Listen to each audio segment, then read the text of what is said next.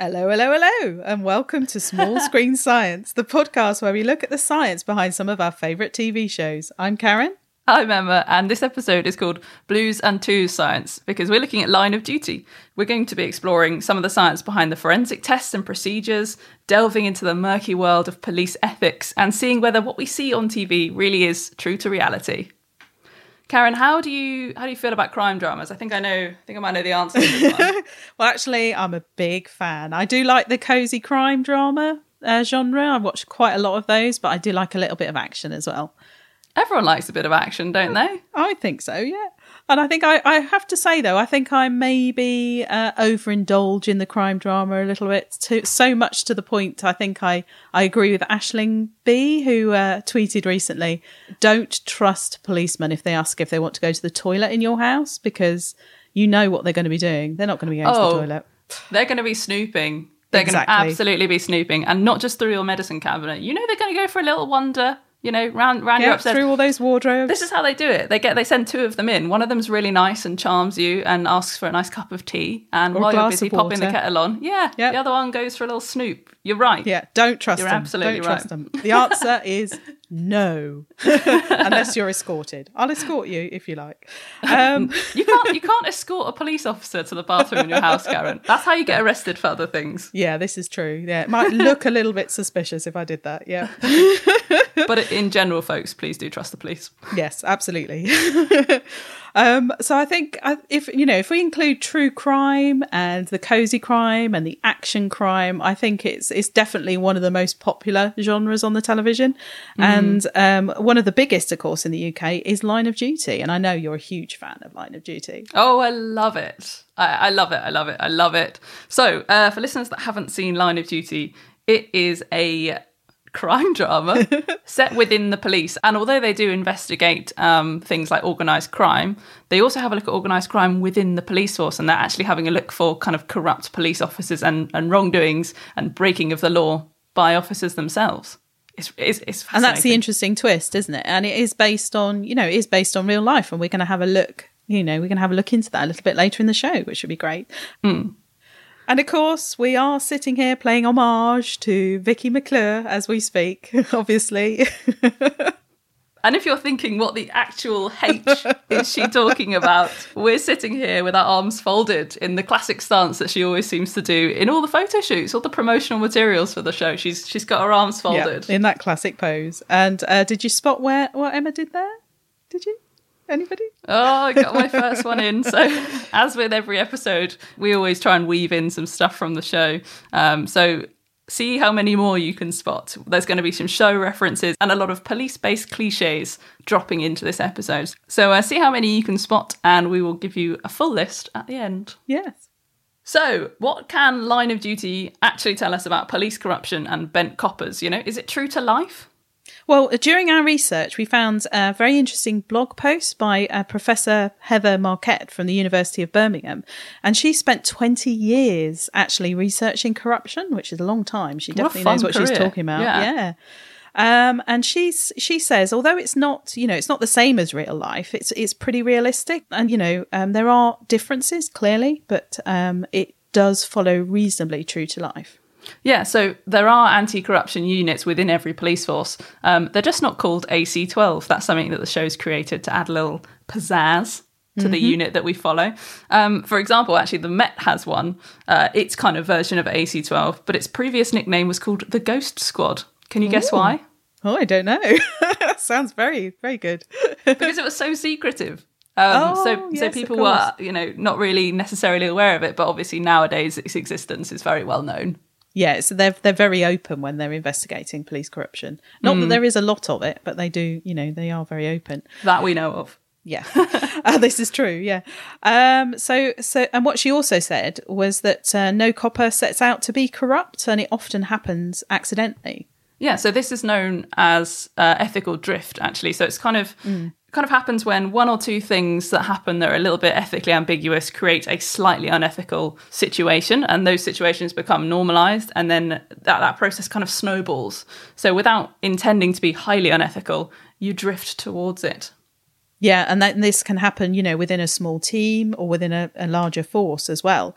And what's really interesting is that the things that they cover in the series are actually occurring in real life in terms of, what's happening within the police force. So within series 1, they did something called laddering. And this is where you get criminals to confess to other smaller crimes, the old taken into consideration thing. And in the same year that was actually, on our television screens, some police officers in Maidstone were arrested for doing exactly that thing. How topical. And then if we jump all the way over to season 5, so the most recent season, one of the big storylines focuses on undercover officers, and we're going to get into this a lot more later. But also what was really interesting is that it often looks like undercover officers are kind of given a bit of freedom to really run away with their character and blend in. But actually they are still bound by the same code of ethics as every kind of uniformed officer would be as well. Yeah, absolutely. So also, while we were carrying out research for this episode, we found a really, really good paper, and it's a bit of a throwback to Love Island. So do you remember when we were talking about pupil dilation in Love Island? Oh, do I? Yes, getting larger when you're attracted to someone. That's right, and your pupils as well. Oh, Karen. I know, mind out of the gutter. Well, apparently, your pupils actually get larger when you remember seeing something that you've seen before, and this may have a use for the boys and girls in blue. Does this have something to do with being attracted to people in uniform? Oh, well, you're talking to a girl who is. I married one. So anyway, back to the research. This research was published in 2019, and what they did was they carried out a simulation of a crime, and then afterwards they held a lineup, and while the people were kind of identifying who they thought committed the crime, they were looking at the pupils and how much the pupils were dilating. And what they found was that when people correctly identified the culprit, their pupils dilated up to 32% bigger. Oh, wow. That's Whereas quite a lot. that is a lot, isn't it? Whereas if they incorrectly identified the person, the pupils didn't dilate at all. Oh, so we can kind of use this to fact check whether what they're saying is right. Yeah, so in theory, yeah, absolutely. And what was really exciting about the research was when they actually were guessing at the person in the lineup, so they weren't 100% sure. If they guessed correctly, their pupils dilated. And if they guessed incorrectly, their pupils didn't dilate. So they only dilated when they got the person in the lineup correct. Which would be really handy as well if we could bring this to a stage where we can actually use it in the police force, because the research isn't quite there yet. But, we all know that eyewitness identification, it can be flawed. It's not often relied on in court as a form of identification because lots of different things can affect recall. So things like stress and the length of time since the incident might have an impact on who people are recognising in the lineup. But what do we know? For this episode, we needed to actually speak to someone who knows a lot more about how the police actually operate. Exactly. So we took the squad car on over to Bath Spa University to meet with Dr. Alison McVean, a professor in policing and criminology who is an expert in police ethics. Now, her work and research have helped shape how the police force in the UK use an ever-developing code of ethics to guide their practices and their ways of working. Yeah, and she explained to us that policing doesn't actually happen in black and white. It's grey. It's a grey world, and mistakes are made. And by having a code of ethics and framework, what you're doing is you're making things much clearer, and it makes it easier to make and justify decisions. And the implicit becomes explicit. Absolutely. Now, with questions of morality raised in every series of Line of Duty and a huge emphasis placed on defining not just what's right and what's wrong, but what's actually ethical and what's not, who better to speak to? So over to Alison. So a lot of your research is to do with ethics. How does ethics play a role in the police force as we know it today? Ethics is an interesting word because it means so many different things to so many people. But when it's applied in a police setting, when police officers have to think about it in their operational duty, I think it's more easily understood by a number of components, and that is ethical decision-making, ethical leadership, ethical behaviour and ethical conduct. What's happening now is actually we're making it more explicit and putting it in a framework that we can consciously be much more aware of the impacts of what it means to be ethical. And this code of ethics that the police force currently use, what does that mean kind of for the day-to-day? Okay, so the Police Code of Ethics was introduced in 2014.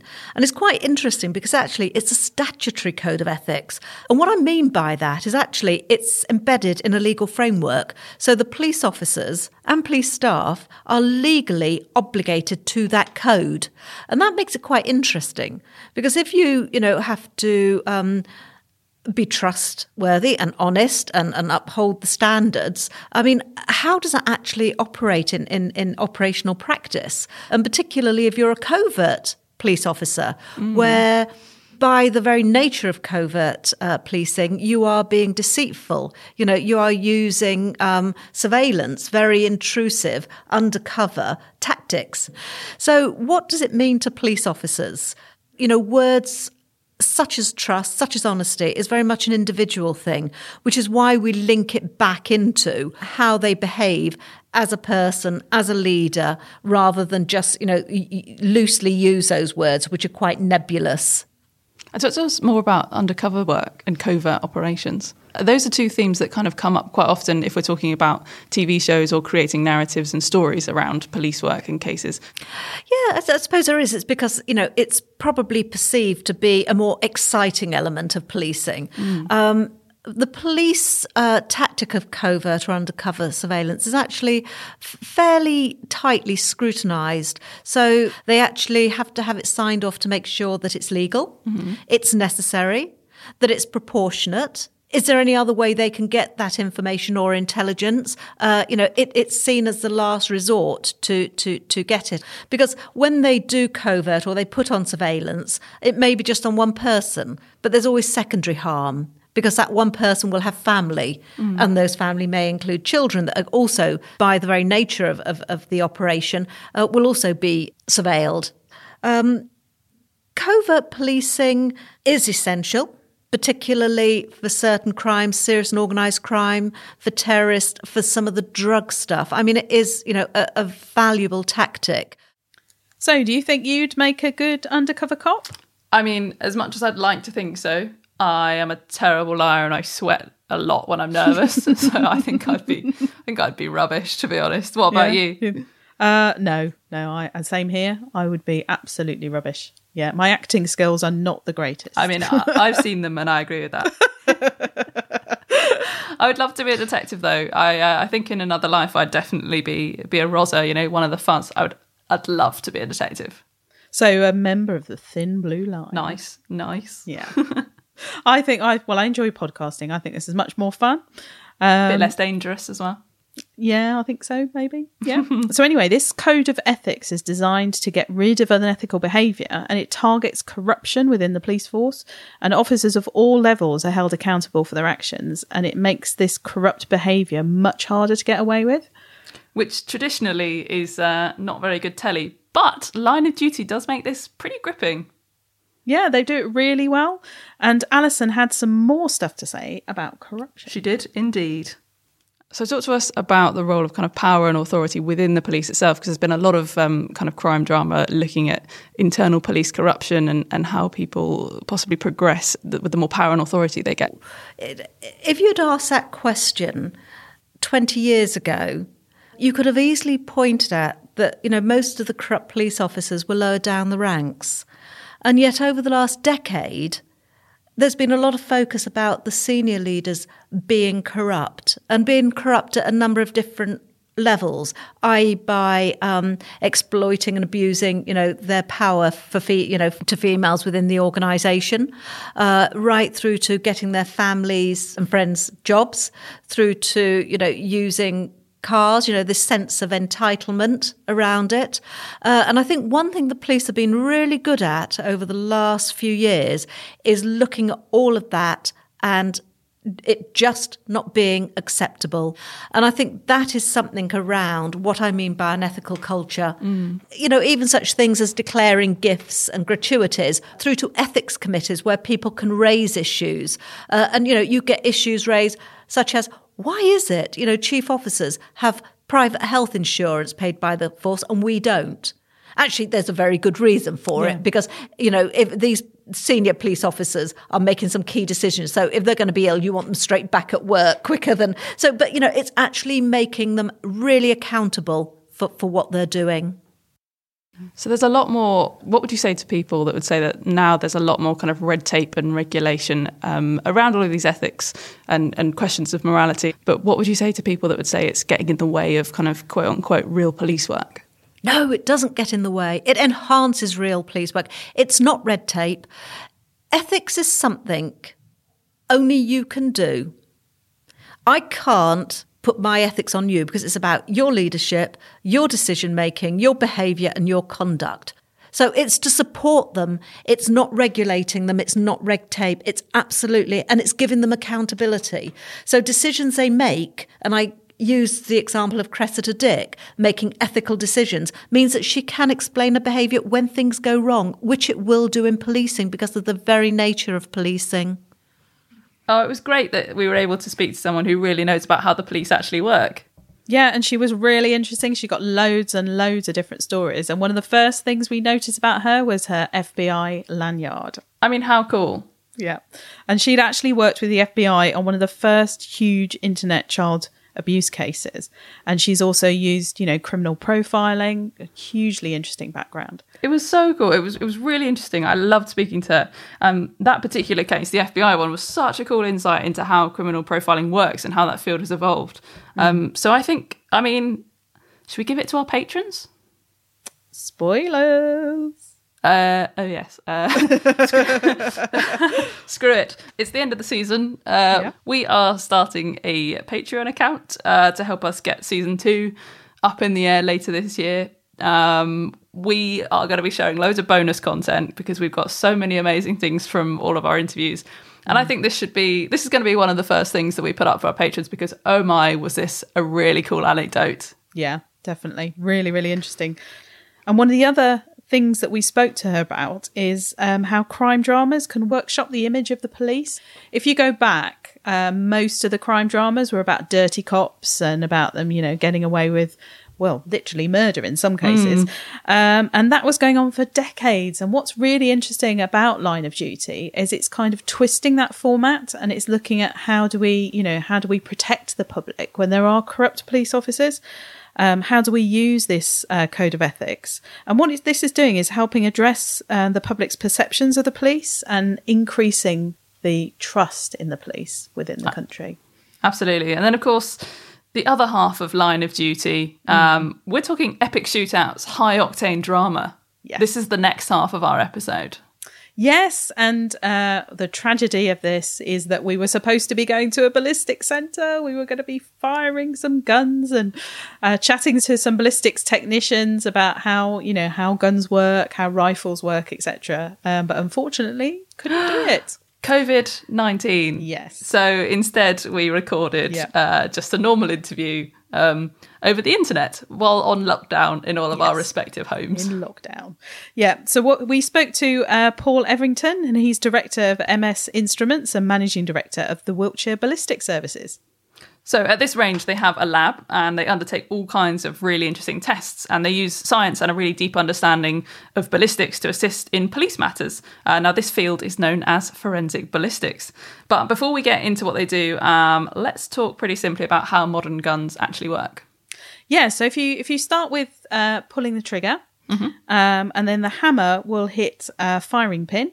Okay. And then that firing pin hits the primer, and that's what causes the powder to burn. Gunpowder, yeah, right. Basically. And when that happens, lots of gases are produced during the chemical reactions that are happening there. And those gases are obviously in a very tight space, and they need to be able to expand because they're very hot gases. And as they're expanding, that creates this pressure, and it's that pressure that pushes the bullet out along the barrel and then out of the muzzle of the gun.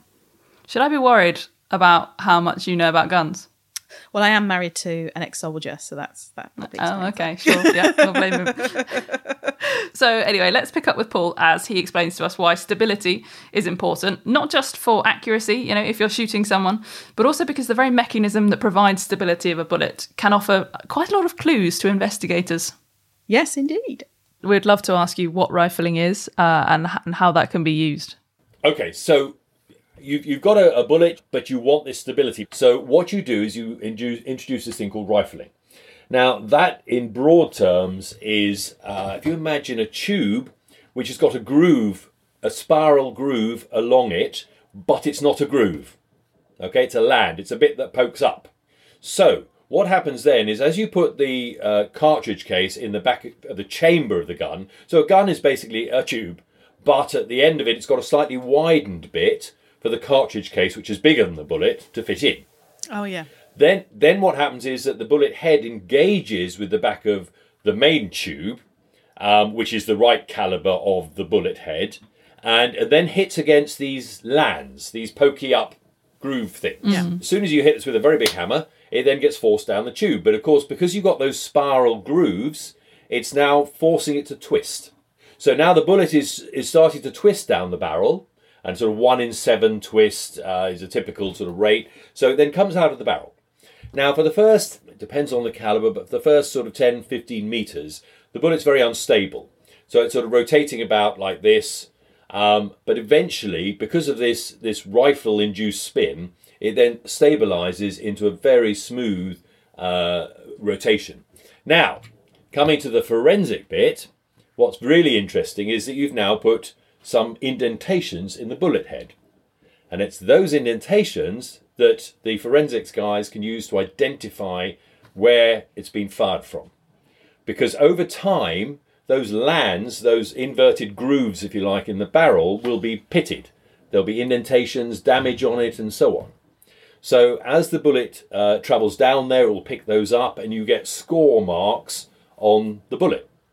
So when you have a post-mortem, or you manage to extract the bullet from the scene of crime, for example, you would then look at that and you would see very clear, almost like fingerprint score marks on the bullet head. So what you do is, if you get hold of the original gun, you then fire a bullet through that, and the two score marks should be identical. Oh wow! So you can trace it back to the exact gun that was used at the potential crime scene, as opposed to just the make and the model. It's the exact gun, because the gun will wear differently for every single shot fired. So provided you manage to get the gun just after the crime, the indentation should be almost identical. I mean, it really is fingerprint sort of accuracy. So whilst you set out to put rifling in there to give you greater travel, the side effect of that is to put these indentations and markings on the bullet head, which you then use with a comparison microscope to look very carefully at them and say, okay, those two match. So you can say, well, this bullet we found at the scene of crime is linked to that gun. So if you wanted to get away with it, you want to use a musket rather than a rifle. Yes, absolutely. Yeah. No, you're quite right. It is the lack of rifling that's your best clue there, yeah.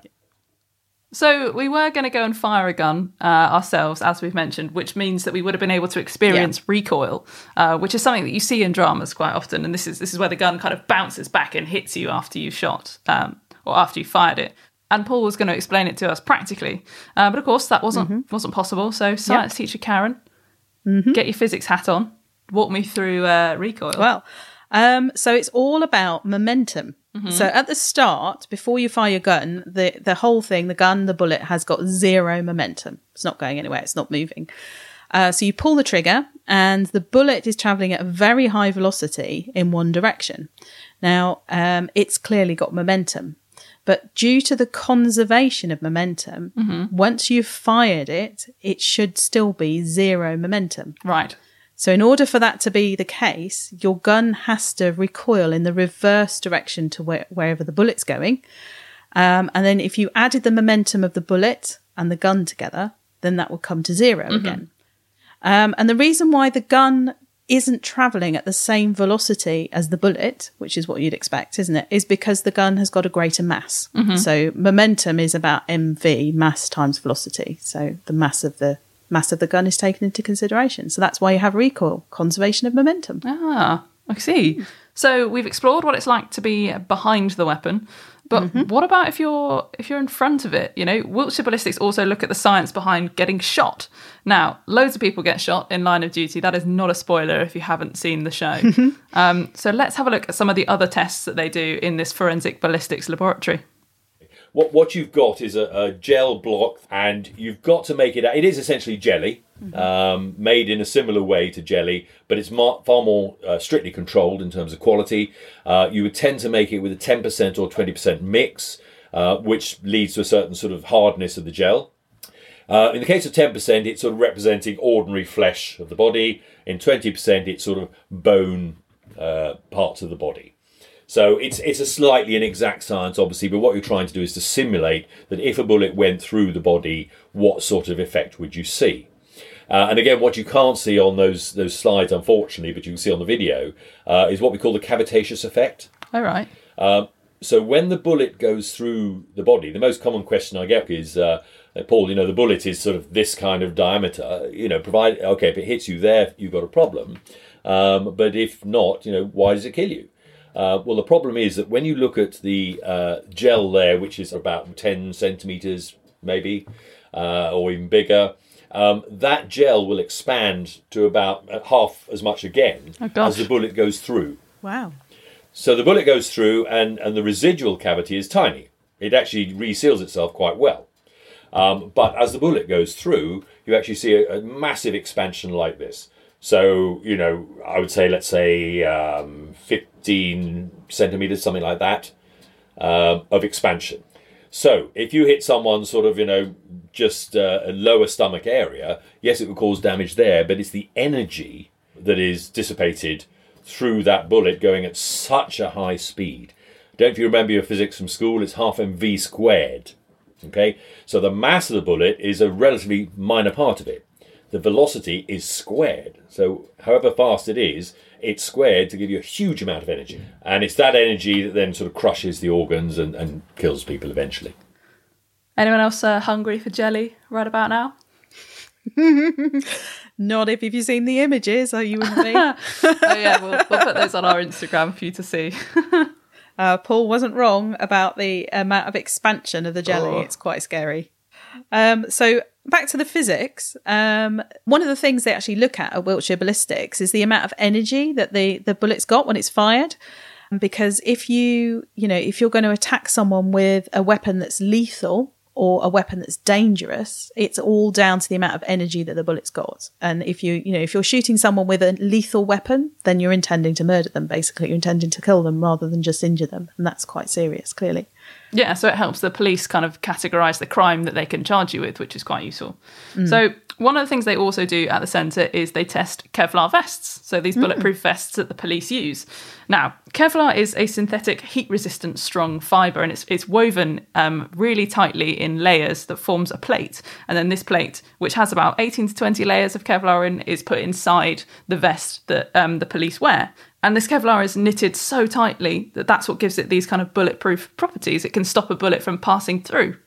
Yeah, and Kevlar was actually developed by a female chemist. It's a Polish-American chemist called Stephanie Krolek, which is back in the 1960s. Very cool. Yeah, and as you said, this Kevlar gets stronger as the bullet hits it. And what it does is it absorbs and dissipates the energy. And the more energy that this Kevlar can actually absorb, the less energy is being passed on to your body. And therefore, the less damage is being done. Absolutely. So you're likely to still get quite a big indentation, up to 3 centimetres. So you could break a rib if you were shot in that area. But of course, if the bullet doesn't pass through, I'd take a broken rib any day. Yeah, absolutely. And it can keep people safe, which is great. Fantastic. Yeah. So we did ask Paul one little extra question at the end of the interview. Are you going to include that in the episode? I am. You know what? It's not a silly question. we both wanted to know it, and the answer was fascinating. And do you know what? Yeah, I'm definitely going to put it in. And it's full of science. It's relevant to Line of Duty. And I think that the listeners would have asked the same question. Absolutely. If you were, as a policeman, getting shot at, would you hear the shot before you got shot, or would you get shot first and realise it later? So it depends what weapon the villain is using. So, for example, if they're using a rifle, which normally they wouldn't be because it's a large item to carry around, is one answer. And if they're using a pistol, broadly speaking, it's another answer. What it comes down to is the velocity of the projectile, and it's all to do with the speed of sound. So the speed of sound is notionally 330 meters per second at 0 degrees C. Obviously, as it gets a little bit warmer, that figure goes up a little bit. And this is where you had discussions in the past about the sonic boom, Concorde and all this sort of thing. And you may have seen some videos where you see this typical cone shape behind the bullet. That's the supersonic shockwave. Oh. And then as the bullet goes slower, the supersonic shockwave sort of changes shape. And then as it goes to the transonic region, speed between above the speed of sound and below the speed of sound, it then goes flat. And then below the speed of sound, it's not there. The supersonic shockwave has gone. So the boom that you used to hear from Concorde, that's the supersonic effect. So what you're hearing with a rifle, for example, is you're hearing the blast from the gun. That's just because gunpowder has exploded. Then you're hearing the supersonic crack of the bullet flying through the air. So from the person who's being shot at perspective, will they hear that blast before the bullet passes nearby? Well, of course, that comes down to velocity. If it's subsonic, they will hear the blast before the bullet arrives, and if it's supersonic, they won't. So in broad terms here, a handheld pistol is subsonic and rifles are supersonic, and that means that it's faster than the speed of sound. Yeah. So if you're being shot by a pistol, which is what you kind of generally see in crime dramas, at close range, you would actually hear it first. Yeah. Only just though. You wouldn't be able to do anything about it.